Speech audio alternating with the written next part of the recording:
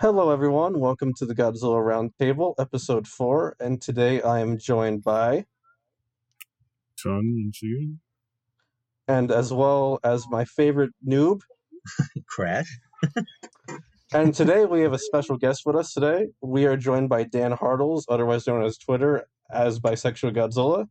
I have had the pleasure of having art from him on multiple occasions for writing projects, and he is also the artist of our logo. I'm so glad to have you. I'm so glad to have you here today, Dan. Thank you. Cheers. So, just to start off, how did you get into Godzilla? I mean, obviously, as a British person, you don't get much interaction with Godzilla because there hasn't been many films released over here. As a kid, I was, dinosaur obsessed. So '98 was my first real experience, and I loved it as a kid. Obviously, now I'm a bit iffy on it. But 2014, when the run up to Godzilla 2014, and watching, I don't know if you guys have heard of Matt from Super Best Friends, the YouTube channel. Yeah, and his obsession with Godzilla rubbed off on me, and I just spent the whole of that summer. I was between college and high school, so I just spent that whole summer just watching Godzilla films. So yeah, 2014, and then in the last year it's just steamed ahead, and now I'm obsessed. So it's I'm still sort of a new fan. Well, you can relate to Crash and Ton here because we literally got Crash into it last year, right before King of the Monsters, and with Ton he got into it mainly around the Godzilla 2014 time as well because I badgered him into it.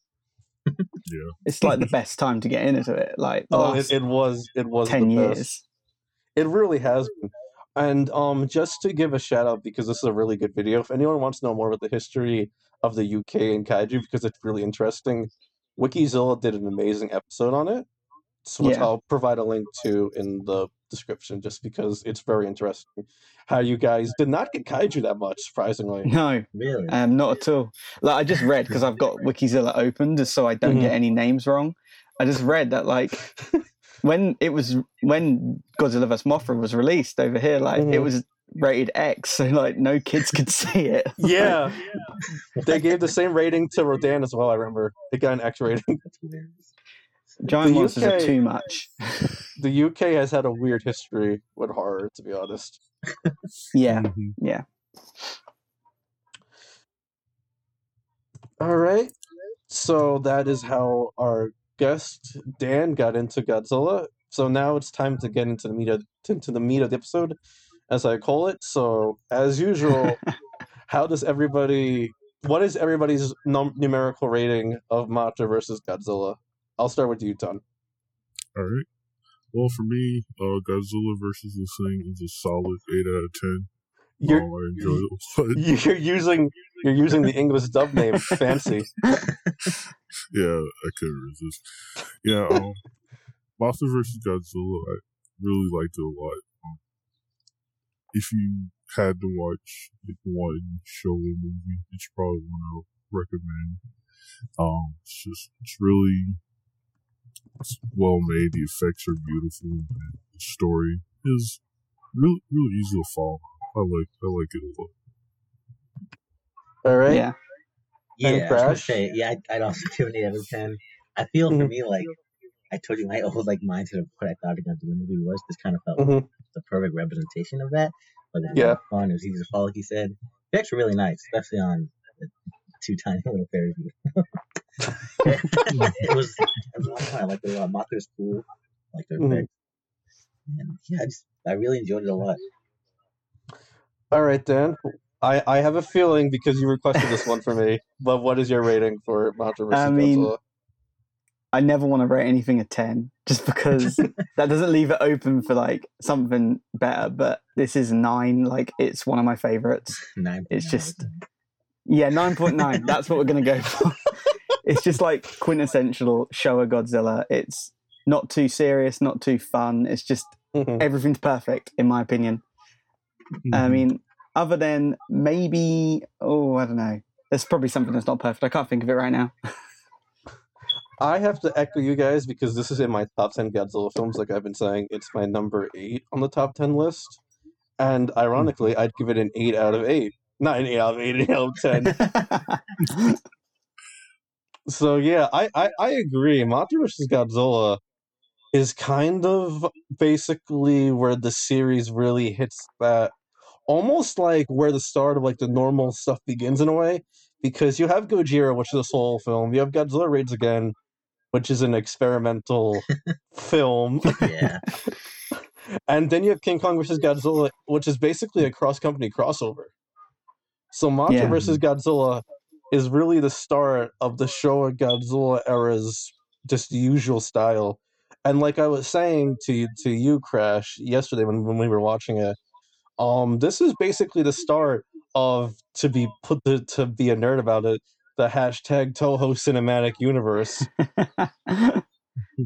Because this is the first time Toho crossed over their own properties. When did Mothra vs. Godzilla release? 1964. Oh, I forgot to say it myself. This episode, of course, is about Mothra vs. Godzilla now. I forgot to say it. Oh, well. This is that kind of podcast. Yeah. But yeah. That's pretty. It's really impressive, especially for the time. Like, as you mentioned before, it has some pretty tight continuity for the time. I never saw Mothra movie, but according to what you said, like, it follows up really well, and like having your characters come back. So, like, I guess they're setting obviously into the time. Yes. Sorry. Go first. It just always sort of cracks me up that this, like, it's obviously a universe which knows Mothra and Godzilla exists, and it's just like everybody's sort of just fine, and it's like, oh, Godzilla's here. It's like, oh, you've experienced this before, and you're not really that bothered. That always makes me laugh a little bit, just how normal this seems to be now. 4 times Godzilla attack. Right. Make a wall or something, guys. Bring up the tank. It's still some sort of defenses. Like, come on. I mean, every single time they seem to think he'll stay gone, but at least this time, this is his final. Which I think is kind of an interesting way to also look at this film. This is the final time Godzilla's a villain in the Showa era, of his own free will, at least. But you'll see later on, Crash, what I mean by that. Like, this is really the final film of the, ooh, Godzilla is scary, he's a villain, he's intimidating, when he starts to make that shift into a hero after this. So it's kind of an interesting send-off, too. Especially because even in this film, he's kind of more like a lost animal, I feel like.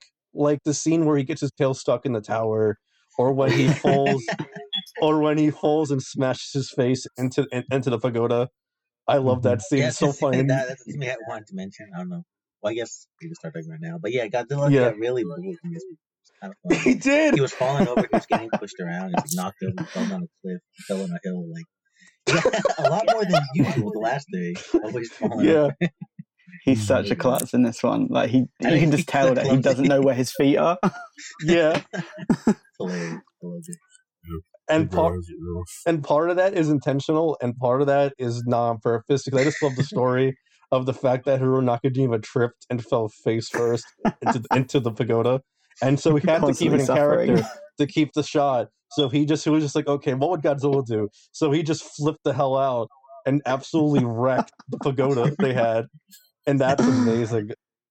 And that fall actually damaged the suit, because if you look at it, because I think they filmed a lot of the stuff in sequential order from I believe, because I know that actually messed up the suit's head where there's some teeth missing actually from it. Dude, and he has that and he has that like wobble on his jaws, which I absolutely love.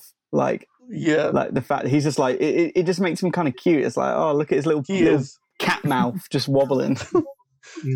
Which I want to bring up because, Crash, you said that this is your favorite Godzilla design of the 4 we've done so far. Yeah, of the 4 we've seen so far, I probably think this one looks like the most solid, I think.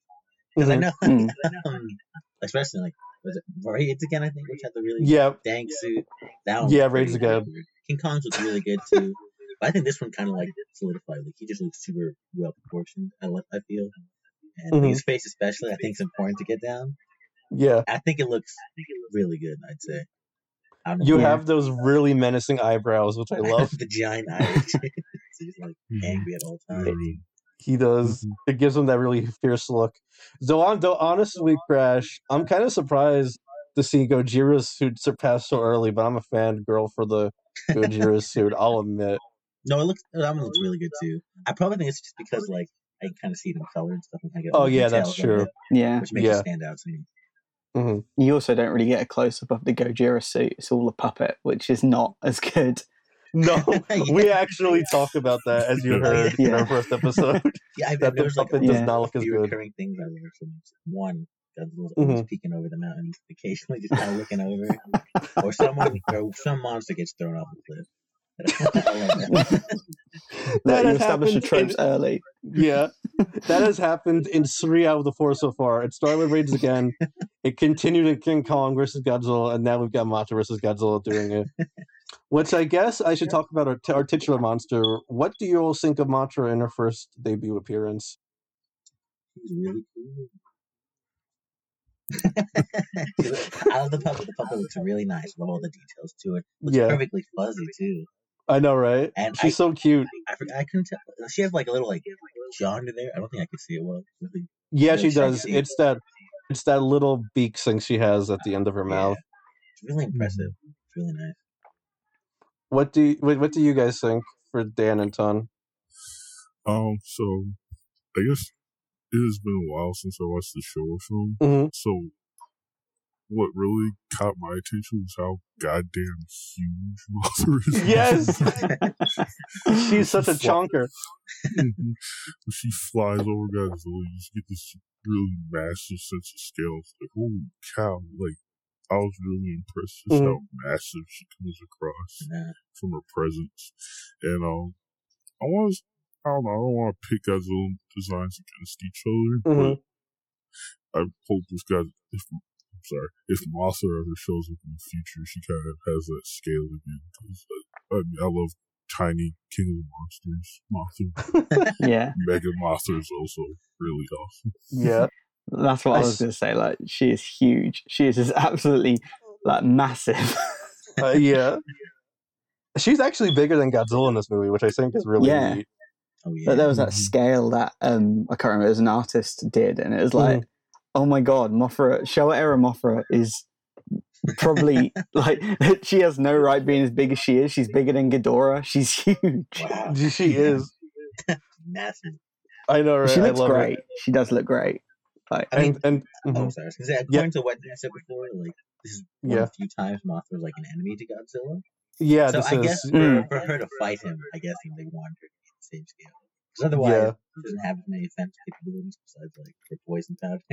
Yeah. It's they wanted her to be able to pick up his tail and use him with I love that scene when she just grabs him and just starts dragging him. That's another example. Yeah, he's just getting dragged. He's aimlessly shooting his what's the breath? I forgot.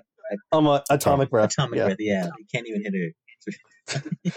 and something else which I do really love though with this movie is seeing poor Godzilla. He just got his ass beat by King Kong. He's sleeping in the ocean. He's recovering from his wounds. And then he just wakes up somewhere. He's like, where the fuck am I? And he's just wandering around like a drunk guy trying to find his way back. And everyone just keeps fucking shooting him. He has it cracks me up about the Showa era is for the first 2 films since Raids, he just is a loser. He just isn't winning. He just sucks.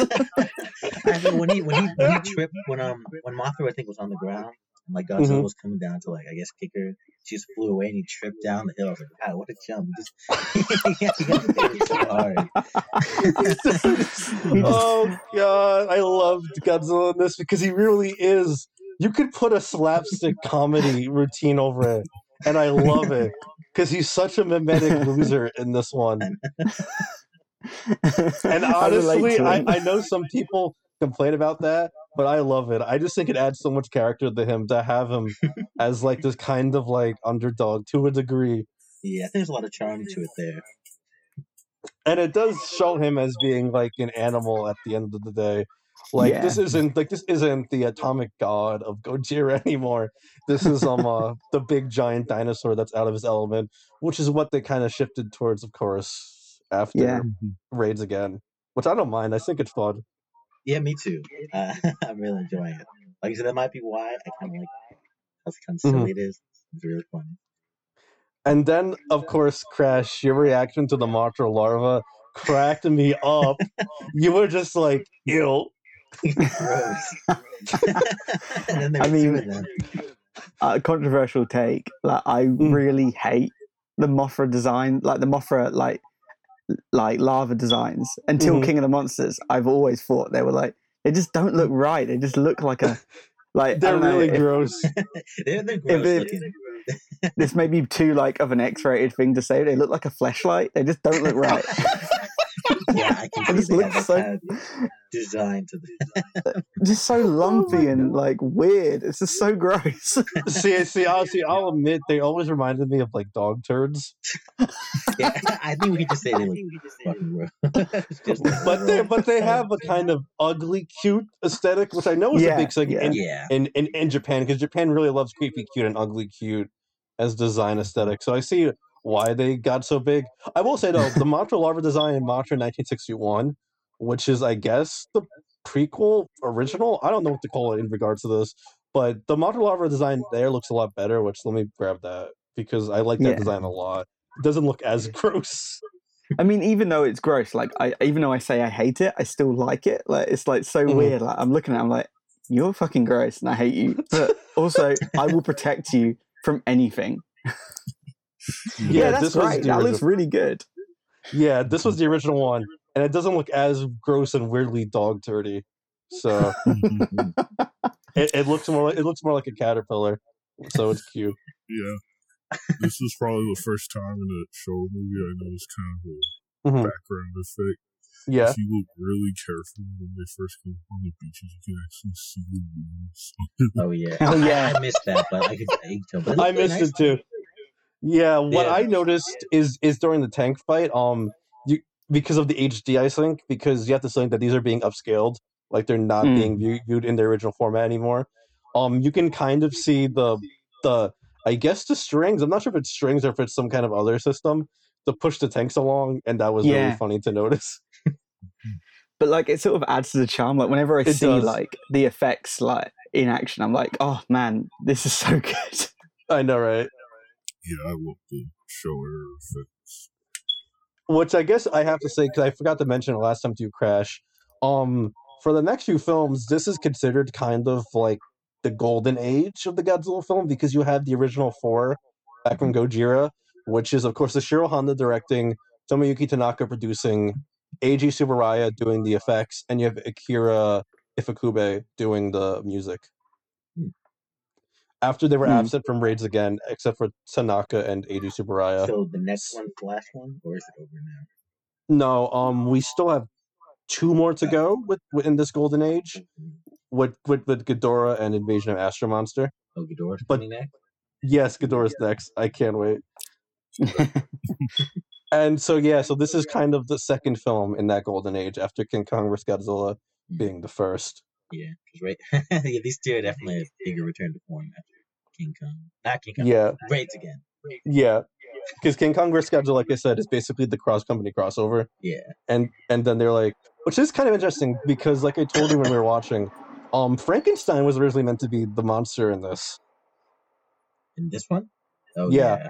Because this started life as Frankenstein versus Godzilla, but they changed it to Mothra versus Godzilla. And instead, Frankenstein got his own movie, Frankenstein Conquers the World, but we're not doing that. We'll save that for the Kaiju Roundtable. Also known as Frankenstein versus Baragon, my favorite Godzilla monster. One of the best. I love my boy. I love how Anguirus has become a meme to us. Just because of Raids again. Don't worry. He gets better when he shows up later in the films. Anguirus is one of my favorites. He's very precious. I love him so protected. He's got a fighting spirit. He's Godzilla's best friend. After the rough patch, yeah. We kind of came out of all friendships. Yeah. 10 years. All friendships have rough patches. True. They're just So I guess speaking of friends, this has been the most awkward transition ever. But I do want to talk about the human side of this, because even though the human characters aren't as fleshed out as some other Godzilla movies, I think they're really enjoyable and really fun. And I think this film has a lot to say, actually. A lot more than King Kong vs. Godzilla, in my opinion. I think this time around it works really well because the characters are much more integrated to like the plot of the monsters per se. Because here they're trying to find out more about Mothra and kind of recruit her to help out, as opposed to a lot of the like other ones we saw where they're just kind of doing their own thing in the background, sort of trying to deal with the monsters. I think that makes them much more endearing and more like engaging. Because I can definitely remember like these main characters a lot more, like obviously, or even kind of like the main characters of King Kong. Yeah, I'd agree. King Kong vs. Godzilla's weakest point is everyone besides Mr. Taco, who I love. But here though, I think it's really interesting the commentary about capitalism and nuclear testing, because those are really the two big themes of this movie. Of course, with capitalism, because this is really interesting, because I watched a Honda movie recently for the first time ever, thanks to a fan subber who's doing great work. I'll put their Patreon in the description as well. I was thankfully able to watch Honda's second ever feature film called Skin of the South. And in that movie, there is a corrupt capitalist who's chopping down the forest. And it's kind of interesting to see Honda still having capitalism on his mind actually 12 years later, because you have the businessmen who are trying to make a theme park around Mothra's egg, and they just don't care no matter what. I adore them. They're and brilliant. unlike Mr. Taco, who's kind of a mimetic loser, these guys are really sinister and really corrupt, because you have the old money with the rich guy's son who's funding it, and then you have new money with the kind of gruff, sluggish, oh shoot, I forget his name. Let me look up his name. It's Kumayama. Yes, sorry, I've got the wiki open. Thank you, Dan. You saved me, because you have Kumayama, who's new money, which is kind of representing how a lot of people in Japan got a lot of money after the post-economic miracle. Not the post-war economic miracle, and that kind of clash between the old money and the new money. But Honda's like, bruh, they both fucking sucked. Because in the end, they murder each other practically. Kumayama beats the rich guy's son half to death. The rich guy shoots Kumayama in the back, which is brutal. Like, this movie gets so bloody compared to the other three. That's the most blood thing you've ever seen. Up to this point. Like, he's bleeding all over his face, and he shoots the guy in the back. And there's blood on the head. He killed him. He shot him in the back, but I guess the blood splatter got on his head. Yeah, it's pretty. It's brutal. Just beating each other up there. You're looking back at it, even more distressing. What do you guys think of the capitalism angle in this and the characters? I know Crash said it, but what do you guys think for Dan and Ton? Okay, I guess I'll go first. Yeah. I really love how Honda just is unafraid to do certain commentary. Like, certain stuff we'll do, like rich people bad, but then they'll have like a sympathetic rich person or someone who's like, we're not all bad. Here, from the bottom level, you have the chief of the fishing village who sees a giant monster, and his first thought is like, how can we make money off this? Then you have the businessman and Happy Enterprises people who are just trying to get as much money as possible and profit on it, and they just don't contribute anything positive to the plot. So you can really tell Honda was kind of critical. And I found it interesting when you consider, when this was made. Yeah. Like you said, post-war Japan, when the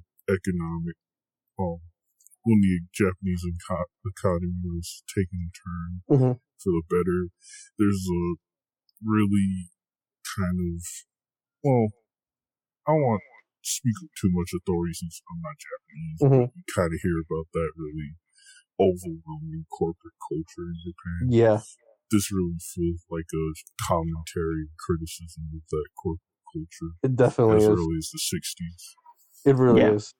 Dan, I know you wanted to come on just to talk about this, so what do you have to say? Well, like, it's one of the best ones in criticizing capitalism, and like, as you know, I hold those left-wing views, and like, I mean, this simplifies it, but it's done in a way where, like, as a kid, I consumed a lot of media where the rich guys were bad, and this is one that definitely, if I watched it as a kid, I'd be able to sit there and go, yeah, these rich guys, they ain't good. They ain't good stuff. They ain't, like, and the fact that they also, like, you know, they added like justice of them fighting each other for money. And I don't know if you guys know who Del Boy is from Only Fools and Horses. It's a British TV show. Sadly, I am not that British. Well, it's just funny to me. I don't know if you have any British listeners, but one of the Kumiyama is dressed just like the lead character of that show, and it's just that's really funny.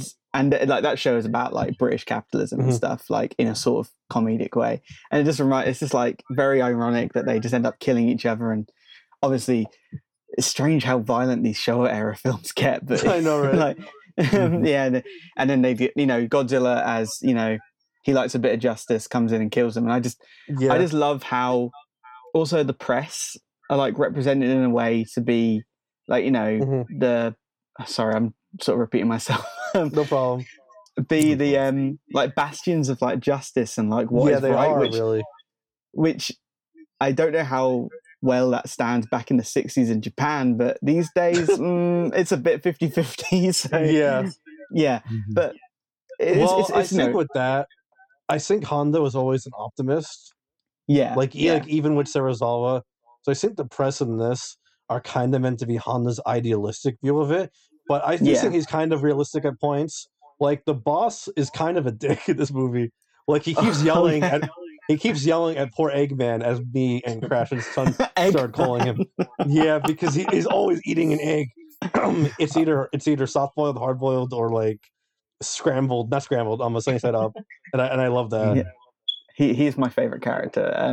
We loved him so much. He's the best. Like that's like he's one of the characters that adds so much levity to this film, which makes even the heavier messages like 10 times more digestible. Like I feel like you could sit a kid in front of it. Yeah, like, of course. Like I really love the scene where he gets stuck on the military jeep and he's like, wait, and they're just speeding off with him. I love that bit. I forgot about it, so I was cracking up seeing that because I forgot that they did it. And you see him on the back of the Jeep. He's like, "Wait, where are we going?" And they just keep driving, and he doesn't show up until the end. But yeah, though the capitalism message here is really strong. And speaking of comedy, I love the joke about them getting the price for Monster's egg from chicken eggs. Yes. It's like, well, we calculate it by the price of one chicken egg, and it's just this really random bullshit number. It's like, wait, what? and then with the continuity, then you have Kumiyama wanting to kidnap the fairies again and sell them, despite how badly that went last time. Which I guess brings me to the other big piece of the commentary, which is Honda's thoughts on nuclear testing and also the mistreatment of Native people, because that's a really big theme in this. Like the nuclear testing, Infant Island since last time now is completely decimated. The only patch of green that's left is in the Shobijin's worship place, and that's it.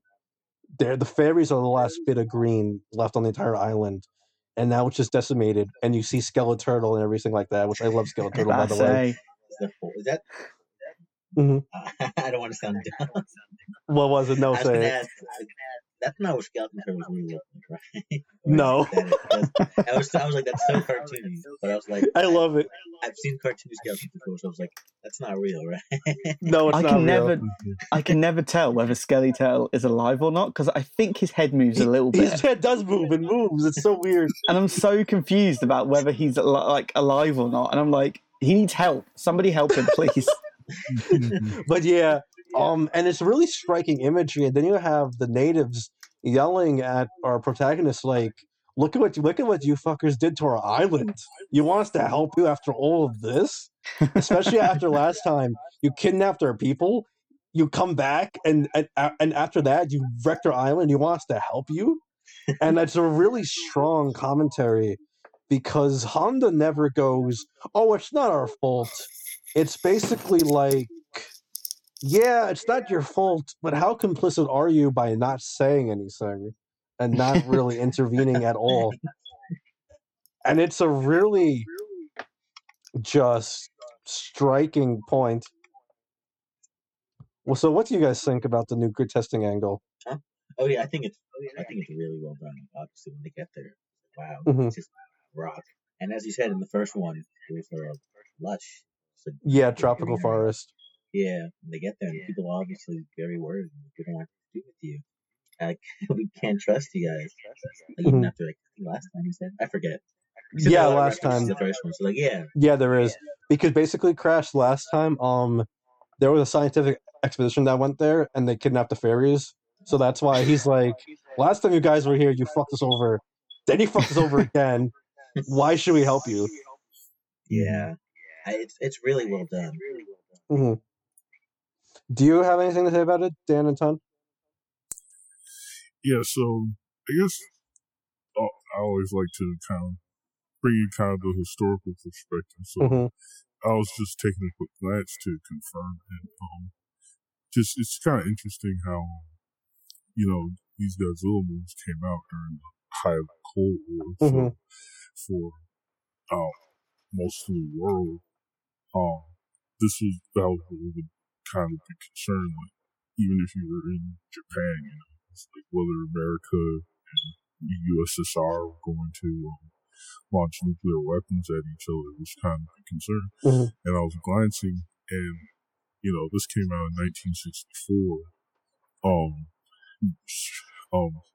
Testing nuclear weapons on the surface, like the old Castle Bravo test, which Gojira reference, had just gotten banned a year before this movie started. So basically, to kind of for anyone who wouldn't know what nuclear testing is like, that was basically just finding like an empty patch of land and setting off a whole entire nuclear bomb, which was just devastating to the environment. Super dangerous. And I also have to say, because I just got reminded of it thinking about it, Bikini Atoll, which is the most not iconic, because that's not the right word, the most famous or infamous, I guess, location, used to have natives on it actually, and the U.S. military forcibly bought them out and said, "Leave, go. We're using this now." And I kind of wonder if that's where Honda and Sekizawa, because Shinichi Sekizawa was who wrote this film, got the inspiration for the nuclear testing and the native suffering, because it definitely feels similar with native suffering as a result of basically what's implied to be American nuclear bomb tests. Yeah. Do you have anything to say about it, Dan? Well, I was going to say, it's the natives, to use the politically correct term, the Infant Islanders are dealt with a lot better than the native people in King Kong vs. Godzilla. Yes. A lot. Yeah. Like, they well, for one, it's not blackface. Yeah. So that's a start. Like, already, that does a lot of points right there. Yeah. And they're in control. They're not seen as stupid, and I mean, it's their problem. They're the people delivering they are basically they're the key to the whole plot being solved, really, if it wasn't for them. So yeah, I mean, the nuclear angle, obviously it's a Godzilla film and they always do it well. Well, most of them. I don't know about 98. I'm going to keep on bashing on it just to show people I'm a real Godzilla fan. I hate 98. No, I don't hate it. I don't hate any Godzilla films. So yeah, that's all I got. Sorry. It's the bomb. Now we bring it up. Yeah, I think this one definitely went back to having more kind of nuclear theme or some kind of message or allegory. I just almost forget my words. Yeah, compared to Rage Again, especially King Kong, because the last thing that treat animals well. we were memeing about them shoving in that moral at the end to make sure it was there. But yeah, I agree. And I think there's a lot of messaging here about how you treat natives. Like even the fact that they don't give back the egg to to the fairies, it's very symbolic, I guess, especially compared to now. We're seeing people like Egypt and other Middle Eastern countries and African countries and Polynesian countries wanting their artifacts back. Like, bruh, you stole these from us. Can we have them don't back? even get me started on the British Museum just keeping everything. Like, God, just give it back. Yeah, the British Museum is like, yeah, that's ours, guys. It's like, no, you stole it. Found it. It's like, and Egypt having to go to the British embassy, like, bruh, can we please get our stuff back? You literally took it from us. So yeah, so it's kind of interesting seeing it. Oh, sorry, go first, Dan. Sorry, no, don't worry. It was completely irrelevant. No, it's all right. That's the name of the game on the Godzilla Roundtable.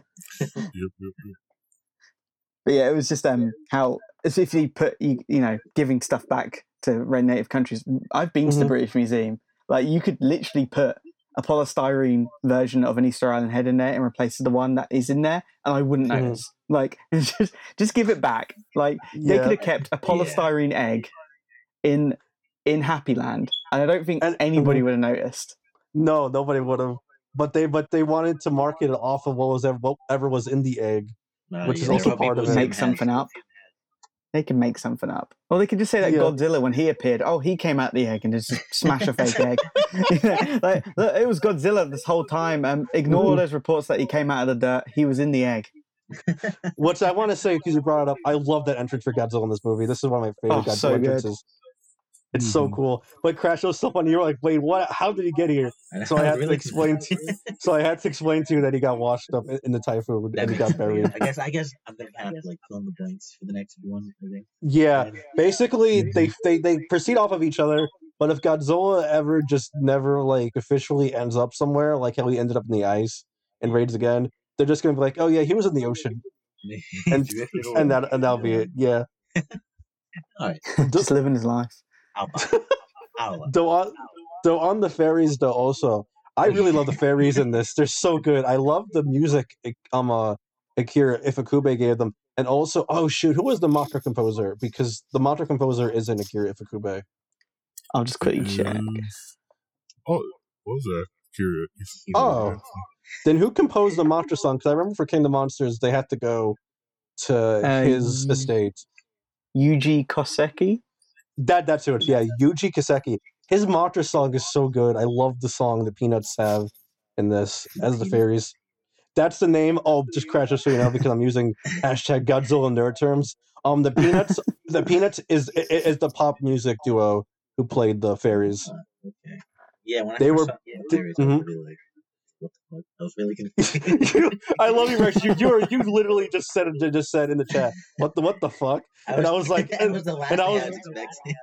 I was like, yeah, Crash. Remember how I told you last time how the series is going to get into fantasy stuff? Here's the start of this. Because this really is the start of them integrating fantasy stuff into it with the fairies. Yeah, I thought they were really well done. They had a nice angle to this movie. Yeah, they did. I oh my gosh, no, Crash. It was so funny how you're like, in their private time, do they just go around saying, return our egg? They go to random strangers and say, please return our egg to us. I like that. I love that they have to sit in that box as well. I know, right? That they get swung around, they're just in there, right? Tumbling around, so good. But I have to say, though, the effects for them are super impressive. Oh, yeah. They look really good. I know, Crash, you were impressed by them, too. Yeah, especially in the first scene in the big house. I was like, they look really tiny next to that chair. It's really well done. Mm-hmm. Ton, do you have anything to say about the fairies? Oh, I really love the Shobijin. Yeah. I pronounced that right? Yeah, you did. Nice job. Oh, cool. Right, nice. So, I really love just the role in the story always, and the effects, once again, just are really well done in this movie. You can sometimes see the blur from when they're inserting the scenes. It's just always really impressive. I really love watching old movies and how they went about doing special effects before our era of computers and stuff. So I always appreciate just how really nice and lifelike stuff comes off. Yeah, I agree. Oh, yeah. And real quick before I ask Dan his opinions on the fairies, just to backtrack real quick, did you have any thoughts on the natives, Tom? Because I know that you've like taken classes about this, so I was just curious if you had any thoughts on how Mothra vs. Godzilla did the natives and this thought of native, I guess in a way, native liberation. Yeah, so I think like we all pretty much agree, Infinite Islanders way better done than the Faroe Islanders and versus King Kong versus Godzilla. No blackface, no like. I did notice. Just kind of. It was interesting aesthetically with how Honda. I feel like he kind of went back to his more respectful portrayal of native people from Gojira. Yeah. But something I noticed when looking at Infinite Islanders is kind of the aesthetic. Yeah. Like the costumes were a lot more. Like with the Faroe Islanders, you kind of have the generic African look with like the skirts and kind of like grass skirts and keys and stuff. But then for Infinite Island, they actually, I noticed the woman, like the female dancers had like Polynesian style outfits. Yeah. And the men kind of had looked more like kind of, I don't want to say accurate indigenous Japanese people, but they had like just more natural, done. I guess. Yeah. Yeah. It seems more real than just like a kind of like a stereotype. Kitschy stereotype of native people, quote unquote. Yeah. So that was nice to see. I don't know if like Honda did that intentionally after King Kong, or it was just like a coincidence. But I really liked how they did it a lot, especially how sympathetic they were portrayed. Yeah, they are. So to get back to the fairies, did you have any thoughts on the fairies, Dan? Oh, just well, it's the Peanuts. They sang that song. I love that song. I listen to that song every day. I put it on. It's my ringtone. No, it's not. But and also, the effects are just so good. Like I was just I was watching it before I was watching this, and before I started this with my girlfriend, and we're both saying those effects like for the 60s, like incredible. So it's like and as I said earlier, the effects don't bother me even if you see the strings, but it just looks so good, and you believe they're there. And also that scene when all the main characters are looking for them under the table. Yeah, and right at the end of the scene, I can't remember who bangs their head. I think it's I can't remember. I think it's Akira or something. I can't remember. I think it's Akira Takarada who bangs his head. That's not the name of the character, but that's how I remember him. Yeah. And he just bashes his head and it cuts. And every time I'm like, is that intentional or not? But either way, it's brilliant. And I know, right? The Shobijin are great, and obviously the Peanuts are the best Shobijin. And that's all I got to say. Sorry. No problem. But also it's funny enough that you stumbled over what they call King Kong versus Godzilla, because this is another movie where the name placement is very important. Because Mothra vs. Godzilla and Godzilla vs. Mothra are two different movies, which gets very confusing very fast. Wow. Because this movie was also released as Godzilla vs. Mothra in the West after the original Godzilla vs. the Sing title, which is hilarious. I love that title. It's one of my favorites because the implication that Mothra is absolutely fucking horrific. I know, right? Like, I love this poster for it. The Thing. What is it? Like they tried to make Mothra out to be this really horrific monster, and then she's the most beautiful, basically giant moth butterfly around. Oh, that's one of my favorites. It's so funny. I love it. Compared to like a lot of the other monsters we've seen, Mothra's probably the most stunning. And she's also the most sympathetic, I feel like, up to this point. Like I said, the scene where when she's dying and she flies over and she puts her wing over her babies, that always gets me. Like, it's like, that's a really nice touch. How they have her in her last moments go to try to protect her egg. Yeah. And to die alongside next to them. That's a really nice touch, and I really love Mothra's feminine maternal qualities because that's not something you see a lot in monsters. Yeah, I think like a lot of kaiju kind of like I don't know if it's like intentional in Japan, but it's like they kind of come across as like masculine creatures. Oh, that's definitely on purpose. They're very aggressive and raw smash stuff. But then you have Mothra, it's just really seen as just kind of serene, beautiful, and peaceful in a way.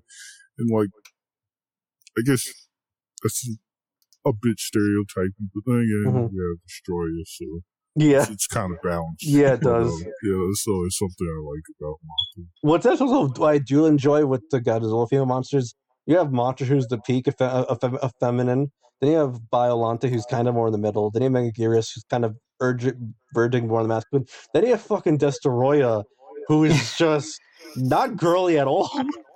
And I love that Godzilla's final opponent per se in the Heisei era. You'll see it later, Crash. But I just have to show you Destoroyah because it's so funny how this is one of the girl monsters, and I love it. Well, I thought she was a male until very recently. Like I was like, because I don't think they ever say her pronouns in the film. I can't remember off the top of my head. The dub messes it up, from what I've heard. That they used he, him when in the original film they don't use pronouns. And then the suit for Destroyer has to not get too graphic, female crab bits on it. Nice. And then in recent merch they've been putting her with Megaguirus and Mothra and Biollante. So they're trying to make the girl foursome. I've been trying. I have always been pushing for Hedorah to be a female as well. Oh, like, she is actually. The Showa one is a girl. They said that on the website, which I know people don't like the website, but that's been considered canon because it showed up in the mobile game too. But this is really nerdy talk. I'm kidding. It's a really nerdy stuff. This is ancient lore. You're right, Crash. This is deep lore. Which I guess to redirect back to Mothra, it's also interesting how Mothra is the only kaiju besides King Kong to give Godzilla an out-and-out defeat like this. Like the Mothra larva. You guys asked too many times. It's like, all right, fuck it, I'm a good man now, I guess. Yeah, the Mothra larva kick his ass in this. It's so funny. I love the bit when the one grabs his tail and Godzilla flips the fuck out. He's like, ah! God, get off! I like the idea that he was just, he was on land because he wanted to get across Japan. Like, he's like, I can't be fucking bothered to swim around Japan. I'm just walking over it. And then suddenly everybody's attacking him. He's like, guys, just leave me alone. And now there's these two little worms attacking him as well, who somehow, they defeat him. Yeah. They push him in the sea. I know, I know, right? That reminds me of the best part of the movie, obviously, the teacher and children side plot. Oh, I was actually just about to bring it up. But hold on one second, Crash, because I wanted something else. I do say it's kind of interesting how this time the military plan actually works pretty well. They almost succeeded at actually. It's just that the power line broke from overheating. So at least this time, because we were memeing about the military trying the same plan for the second time in a row, and technically the third if you count Gojira with electricity. But this time it almost worked, even though we were laughing about the nets. It still works really. It was still really funny how it worked. But to get back to the teacher plot line, because I did want to bring it up, I love how the teacher plot line is so pointless and stupid. It's solely in there just to give the human cast something to do. But I was saying, like, I think that's kind of misguided because, like, all of the last few ones, like, the human cast just kind of watches the final fight. Like, at that point, that's where the focus is kind of like feels shitty when you're gonna end it, like, on the final battle. Because the thing, I don't even think Godzilla even saw the kids. Like, no, he didn't didn't even interact with them. No. So, why would he care? Exactly. Yeah. Like, Godzilla's having a rough time. He's just trying to get out of there. But like, so it feels so like kind of tacked on. Like, I was like, there's kids in the eyes. Like, what is? It's my only big issue with the film, to be honest. What do you guys think of it for Dan and Ton? Yeah, it kind of it's really funny when it happens. It's just like you just have this scene just out completely out of the blue. It's like, I need to go to the island. And then, yeah, and then the dock workers are like just as confused as I am. Like, who the hell is this guy? There's children on that island. It's so out of nowhere. I love it. That's also where Godzilla picks up in. Yeah, that is. I just remember that. Sorry, go Dan. Yeah, it does seem like even though reshoots aren't a bad thing, it does feel a bit like they were like, oh shit, man, we need to have something to get those guys to the island so they can see Godzilla get covered in whatever you want to call the silk. It's just you nearly slipped there. Yeah, but I was thinking it too on this watch. I was like, wow, this looks a little. That's yeah. I know there's a lot of straight Godzilla fans, but maybe they should reconsider it because there's a lot of homoerotic imagery in these films. Like, and it just feels a bit like it's a reshoots just to get them there. They've got these kids in the cave, which are in no real danger. They'd be fine. This whole situation is in control. But. It's cute, it's charming. I've got no real problem with it. I'm just happy to sit through this whole hammy ride and enjoy myself. And if anyone shares me and Crash and Ton's problem with this, I'm gonna link to another good video by Kyudai Kino where he broke down why the ending might have problems and how he would personally fix it. I'll also put that in the description. Lots of YouTube links today. But anyways, going back to the military plan real quick, did you guys have any thoughts on this time it working? I was surprised. I was about to text me. What if we shot Godzilla with electricity again? I was like, wow, did it actually work this time? The third time. Third time's a charm. Dan and Ton, do you guys have any thoughts on it, or is this like, oh, it's okay? Yeah, I really like the military scene. This some of that actually that was interesting. This is actually the last time. Oh yeah, it is. JSTF fights Godzilla in the Showa era. So I was really interested in it. Also, this is peak military nerd. I was kind of interested in how you kind of see the evolving technology of the JSTF during this time. So this is probably some people won't know this, but in the first three movies, the tanks they would use were old American Sherman tanks. Oh yeah, they are. Yeah, which were American tanks that were used in World War II that they gave to Japan because we didn't need them anymore. But in this, they're using Type 61s, which was a domestic Japanese tank.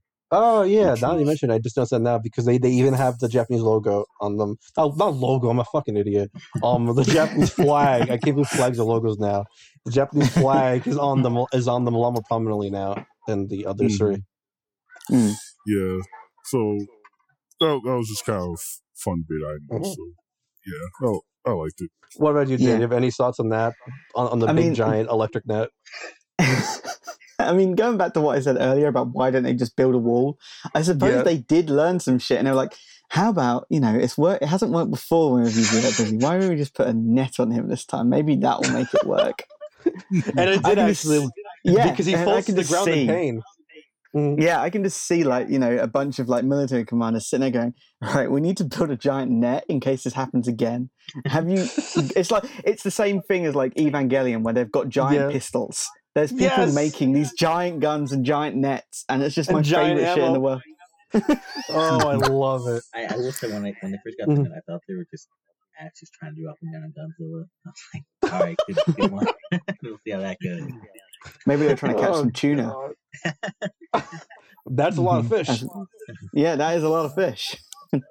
Oh God. Yeah. Oh, I love this movie. Just a quick comment. It's just you got it's so funny how they're just the nets are just like blah blah squadron go. So that means these helicopter pilots have been training, drop nets on giant bombs. Oh, I love activating net formation. You want to know what would make Shin Godzilla the best Godzilla movie ever? If they tried to drop nets on Godzilla at the end of that. Please. with Anno's little blurb, like net defense formation or something like that. I don't know what the fuck you call it. Somewhere in that universe, there's a military handbook, and there is a training course teaching people how to use the net, all applications for the net, what this net does, what it doesn't do, and all the calculations that some bigwig had to do just to make that net work. God, they should have called it Godzilla vs. the Net. Yes. Mm-hmm. Oh no, that's a 90s film with the internet. Sorry. Okay. All right. So I guess now that, because we're sadly approaching the end of our episode, I've loved this episode so much. I'm gonna ask everyone's closing thoughts. So Crash, what are your closing thoughts on Mothra vs. Godzilla? Yeah, like I said before, it was a lot of fun, really enjoyable. I feel like all the aspects of it generally really good. Definitely one of my favorites so far. All right, Ton, what are your closing thoughts on Mothra vs. Godzilla? So, really love Mothra vs. Godzilla. Like I said, if you only had to watch one show or movie, this is probably one I would recommend a lot. There's so many good ones, but this one especially is just a standout quality. Lots of fun. Love watching it, love talking about it. Looking forward to more. All right, Dan, what are your closing thoughts on Mothra vs. Godzilla?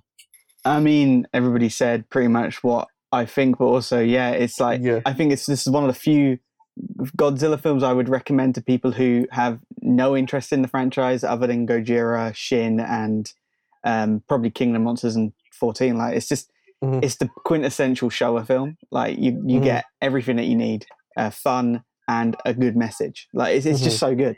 I just love it. I agree, honestly. The movie's a lot of fun. It has a lot to say too. I think this is the first one that really mixes fun and commentary, I feel like, which I think we all kind of agreed with. Like, there's a lot of really funny bits, but another time though, like, look at how much we dive into the capitalism, the nuclear testing, the natives. So there's a lot of stuff here you need to service to. And I do have to say though, I'm glad, Crash, you like this so much, because Mothra's going to show up again and again and again. Yeah, she shows up the second most of any Godzilla monster behind only Godzilla. So even getting her own trilogy in the 90s, but we'll cover that on a different point. So I forgot to mention something. Yeah, sorry. Sure, go ahead real quick. This, no problem. This is also quite a good film for having a female character who isn't a damsel in distress. Yes, I forgot to mention that. I'm so sorry. It's no problem. I completely forgot about it too. Just real quick. The main character is a woman, and she's not a damsel, and she actually does stuff. It's really cool. Yeah. And she's a journalist, which is common for Honda, but I'll probably get into that next time on Ghidorah, because that has a lot of strong female characters too. So where can people find you, Dan? Find me? Well, hold on. I have my links here, and I've just completely lost them. 2 seconds. Probably the best place is my extremely loudmouth Twitter account. We love it for it. It's at Revised Dan, and I tweet a lot about Godzilla and how much I hate capitalism and bigots. And then I have a website, but I don't think that really matters. And then my Instagram is revised underscore fiasco. Sorry. And that's just art, and there's no raving about capitalism or bigots on there. So that's safe for work, Dan. Twitter is not safe for work, Dan. Let's just say that. But we love you because of it. Your Twitter is amazing. So if you can go follow Dan on there, if you really loved hearing his takes, which I imagine you did, that's where you find him. And next time we'll be handling Ghidorah, which I can't wait for. That's in my top 5 Godzilla films. So goodbye until then. And I'm glad you all listened, and I'm so glad that you were able to join us again. Cheers. Thanks for having me. See you around. I really enjoyed it. All right. Okay.